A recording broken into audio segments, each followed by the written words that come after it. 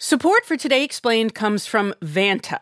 Vanta knows that when it comes to ensuring that your company has top-notch security, things can get very complicated. Now you can assess risk, secure the trust of your customers, and automate compliance with a single platform, and that platform is Vanta. Vanta can help you continuously monitor compliance alongside reporting and tracking risk, plus quickly complete security questionnaires with Vanta AI. According to Vanta, thousands of global companies use Vanta to automate evidence collection, unify risk management, and streamline security reviews. You can learn more by watching Vanta's on-demand demo at vanta.com/explained. That's VANTA.com/explained. Support for this episode comes from Viator.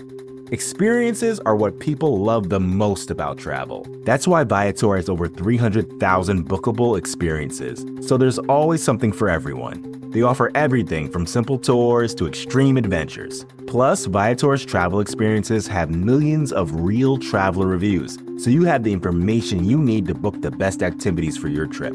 Download the Viator app now and use code Viator10 for 10% off your first booking in the app. One app, over 300,000 travel experiences you'll remember. Do more with Viator. Warning. Today's show is about the Bonnie and Clyde of Bitcoin. Bonnie has a bit of a potty mouth. Listener discretion is advised.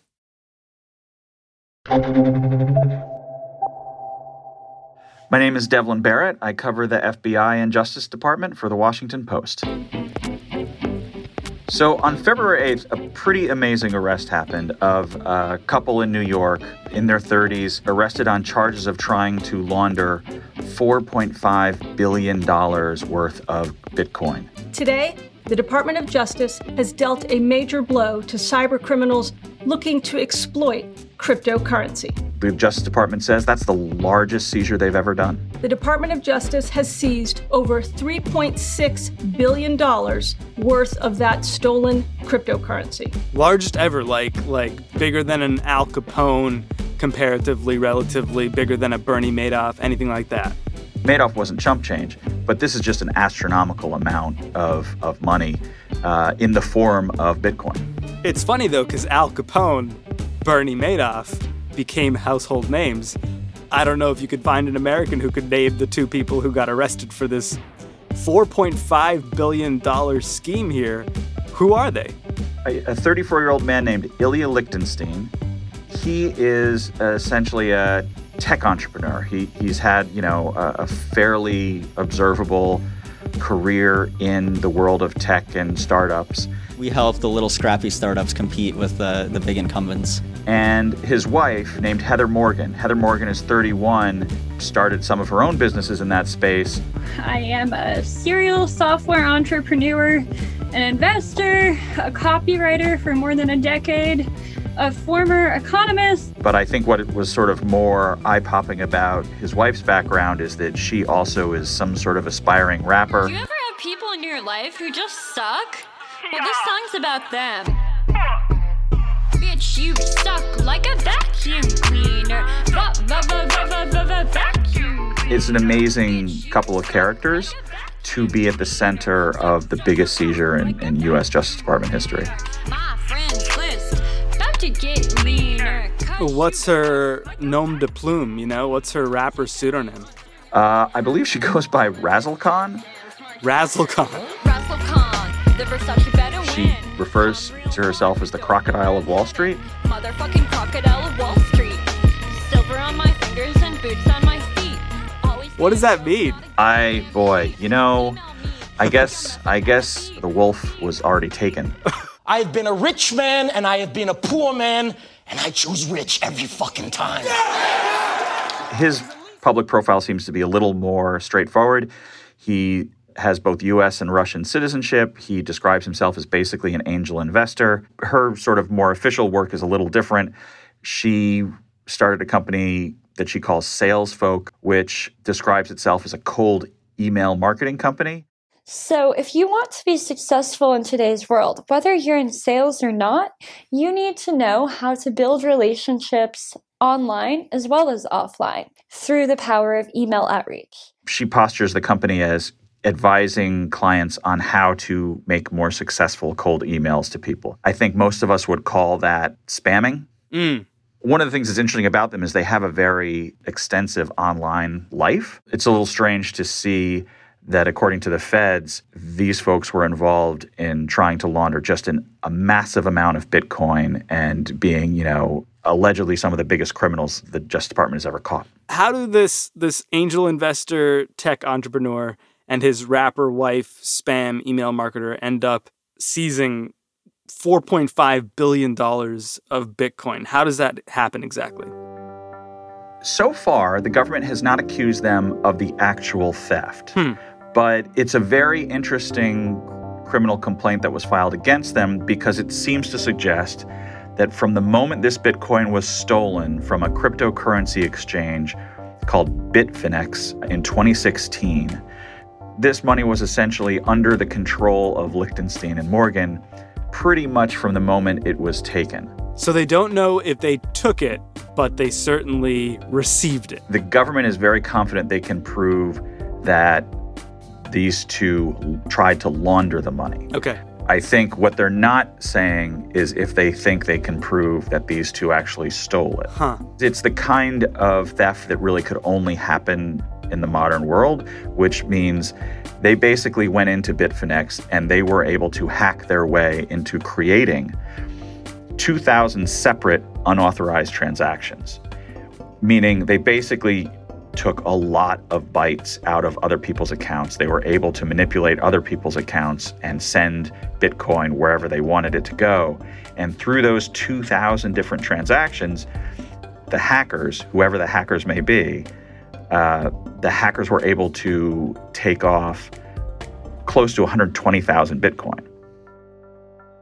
One of the amazing parts of this whole story, right, is that at the time in 2016 when this is done, 120,000 Bitcoin was worth roughly $71 million.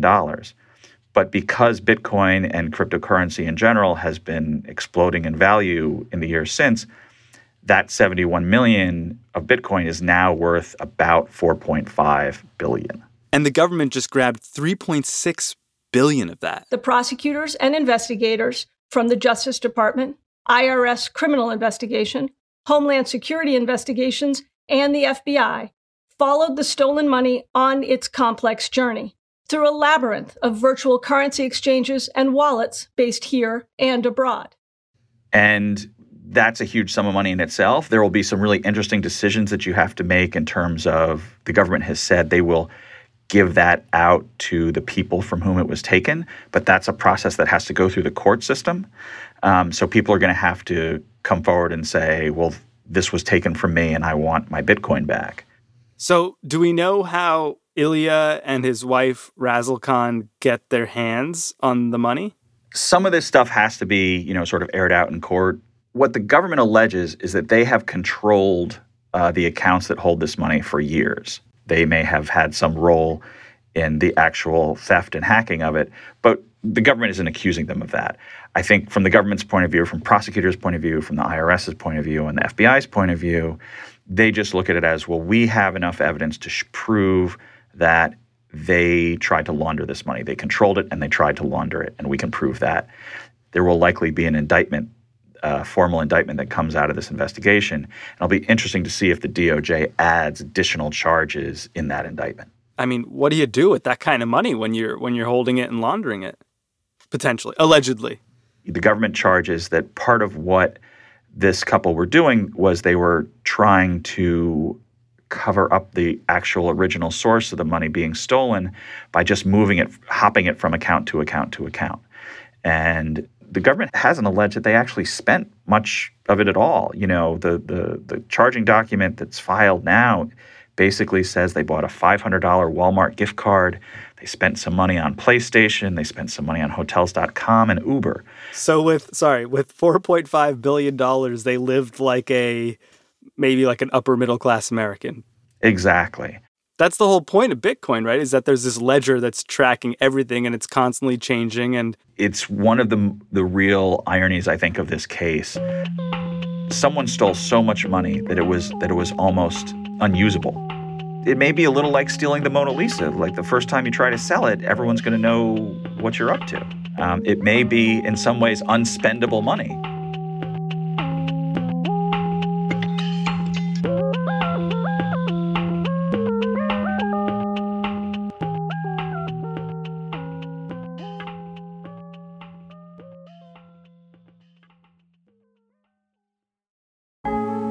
Support for Today Explained comes from Bombas. Regular listeners may know I'm in my gym rat era, and I recently ran 7 miles on the treadmill and got terrible blisters. Were my socks the culprit? Didn't occur to me until just now when I saw that Bombas features foot-hugging honeycomb arch support, cushioned footbeds, and anti-blister tabs. They also have other apparel like t-shirts and underwear. According to Bombas, every time you buy something from Bombas, they donate 1 essential clothing item to someone facing homelessness. Sarah Frank works on the business side of things at Vox. Did she get blisters? I don't know. Let's hear what Sarah has to say.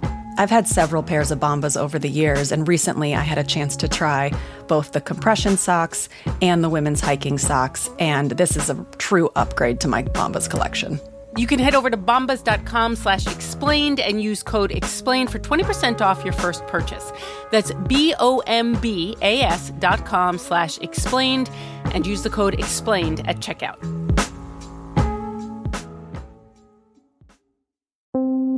Support for this episode of Today Explained comes from the Wondery podcast WikiHole. Do you know when Crystal Pepsi was discontinued, or what was in Al Capone's vault? Did you know he had a vault?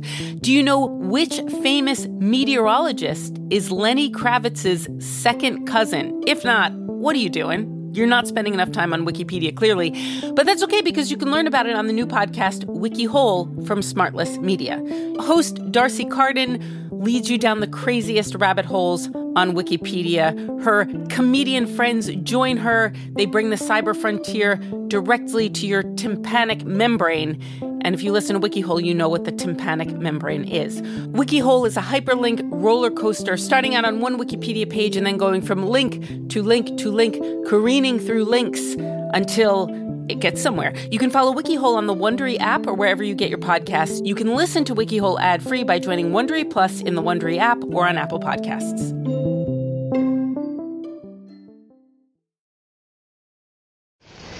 What's it like? What you mean, prison? No. Armed robbery. Ain't like anything. Shoot, I knew you never robbed a place, you faker. Devlin, it sounds like this crime was ultimately historic and huge, but kind of dumb. Like someone did something here that was literally traceable. They left like a trail, a very literal trail online. Is that fair? Dumb may be a little harsh, only because I think everyone's learning how Bitcoin really works, how cryptocurrency really works. It's a learning curve for everyone, and it's a learning curve for criminals. It's a learning curve for law enforcement. And, you know, that's true of any new technology that comes around. But I think what you see in this case in particular is it shows you that this is a learning curve that involves potentially billions and billions of dollars. But the government wasn't really ultimately caught flat-footed here. How did they trace this crime? They don't say exactly how they got onto this couple, but there's a really interesting hint dropped in the court papers.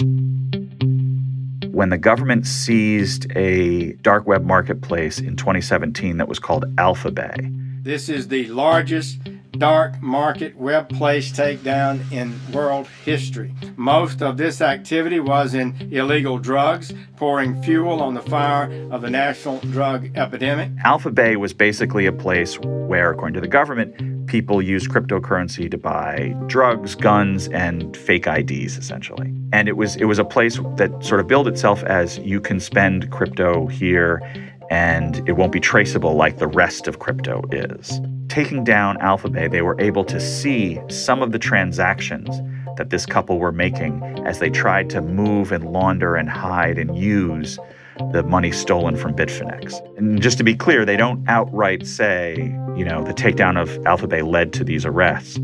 But if you put the dots together, they seem to all point to that. So they're willing to sort of show their hand a little bit? Yeah, and that's part of the cat and mouse game of cops and robbers, to be honest. Every case requires the government usually to say a little bit about how they cracked it. This is a really interesting moment, I think, in the law enforcement and criminal contest around cryptocurrency and Bitcoin, because a lot of criminals, I think, are going to look at this case and think, this could be bad for us down the road, because the government has clearly figured out how to do something here, because for a long time, law enforcement feared that it couldn't follow these kind of transactions. And I think this case proves that they can. How is it different, as far as we know, than the way the DOJ or FBI typically investigates financial crimes? Pre-crypto and, frankly, pre-internet, a lot of financial crime investigations started because someone picked up the phone and called the FBI. A human being said something to an investigator that, like, you should really look at this or that. And sometimes it was the victim of a crime, like if it's a fraud. Sometimes it was someone who worked alongside someone who was committing fraud. Here, there's a really interesting dynamic that I think points to how future crimes involving crypto are going to be solved, which is the investigators and prosecutors ran a kind of software called clustering software. Pulls out similar transactions and says, these transactions seem to be related to each other. You might look at these as possibly involving money laundering or some other crime. And so early in this investigation, what happened was the government went to a judge seeking approval for searches of this couple's accounts. And they basically said, look, the clustering software we used suggests that the users of these accounts are the people who are moving the money that was stolen back in 2016. And the judge, spent a lot of time chewing on that and basically said that this computer program is a confidential source in another form. And that's really something new and different. The government has used different types of software to help them solve different types of crimes before. But I think this is really a big moment in terms of how software is used as a tip, essentially, to point to possible financial crimes. And in this case, the tip leads to this tech investor, rapper, spammer in New York City. What happens when it leads to, some dingy warehouse in Moscow? That's a big problem with cybercrime in general. What FBI agents and others say all the time is how frustrating it is that a lot of their evidence trails lead to places where they can't make arrests, where local authorities won't help them. It's a particular problem in a different way regarding crypto because, a lot of crypto is used by people who do ransomware. And part of the reason the Justice Department is spending so much more time and energy learning how to trace cryptocurrency transactions is that ransomware is out of control in some parts of the economy.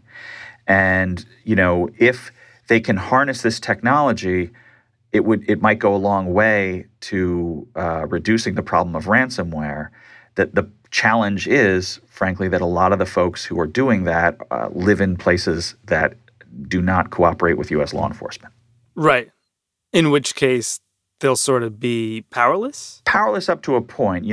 What U.S. officials always like to say is we have a long memory and long arms, meaning you ransomware criminal may think you have gotten away with it, and you may think we don't know who you are, but we do know who you are, and if you ever take a vacation to Thailand, just use a random example, but it actually happens fairly often, we're going to have you arrested, and then we're going to have you extradited, and then you're going to be in a U.S. prison. So that's the hope that law enforcement brings to these types of investigations. But, not everyone vacations in Thailand. And smart criminals know you shouldn't probably travel to places that have extradition treaties with the United States. I heard once that after 9/11, the government dedicated so much of its law enforcement and intelligence agencies to terrorism that it became a really good time to commit a financial crime. Is there some kind of shift going on within the law enforcement apparatus in the United States right now with crypto, where so much attention's moving to crypto that it's becoming a really good time to commit a different kind of crime?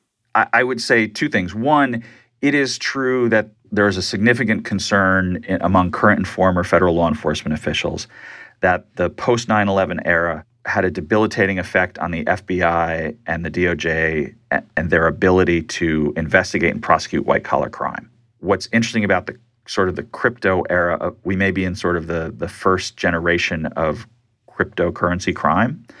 And I think in that era, the FBI and Justice Department have two challenges. One, they're not necessarily as good as they used to be at pursuing financial crimes. And two, they have to pursue it in this digital landscape that they are still learning. It's a big score. And any criminal would look at that and be like, well, that's the biggest score that you could ever get and not be able to spend. Yeah. A $500 Walmart gift card may await you. And that's evidence against them, right? Like, you could argue that even that Walmart $500 gift card was a bad idea. Brutal. Just a brutal payoff. It's tough out there. It's like the worst heist movie ever, because once they get the money, they go to Walmart and buy a gift card. I'm curious as a reporter. I'm sort of waiting to figure out, like, did they get that Walmart card because they actually needed or wanted to spend something, or were they sort of testing the system? If it's a test, it failed, right? But either way, it was $500. All of your tradecraft and all of your cleverness and all of the tricks you use to get away with something all look brilliant until the moment the handcuffs come on you, and then it all looks really dumb because it didn't work and because they saw you. So if you're a spy who's leaving something under a rock, if the FBI is already sitting there behind a bush with a camera, you look pretty dumb. But if they're not sitting there behind a bush with a camera, you're a genius. The Versace better win. Come real far, but don't know where I'm heading. Motherfucking crocodile of Wall Street. Silver on my fingers and boots on my feet. Always be a goat, not a goddamn sheep. Email me, fuck your message at the beep. Beep, beep, beep. You can read Devlin Barrett's reporting on the Bonnie and Clyde of Bitcoin over at the Washington Post. I'm Sean Rameswaram. Our episode was produced by Victoria Chamberlin, edited by Matt Collette, engineered by Paul Mounsey, and fact-checked by Laura Bullard. We used music by Razzlecon. Sparkle on my little finger, hella razzled ear to ear, poised to throw a zinger, playing on their worst fear. Razzlecon, the Versace better win. Come real far, but don't know where I'm heading. Motherfucking crocodile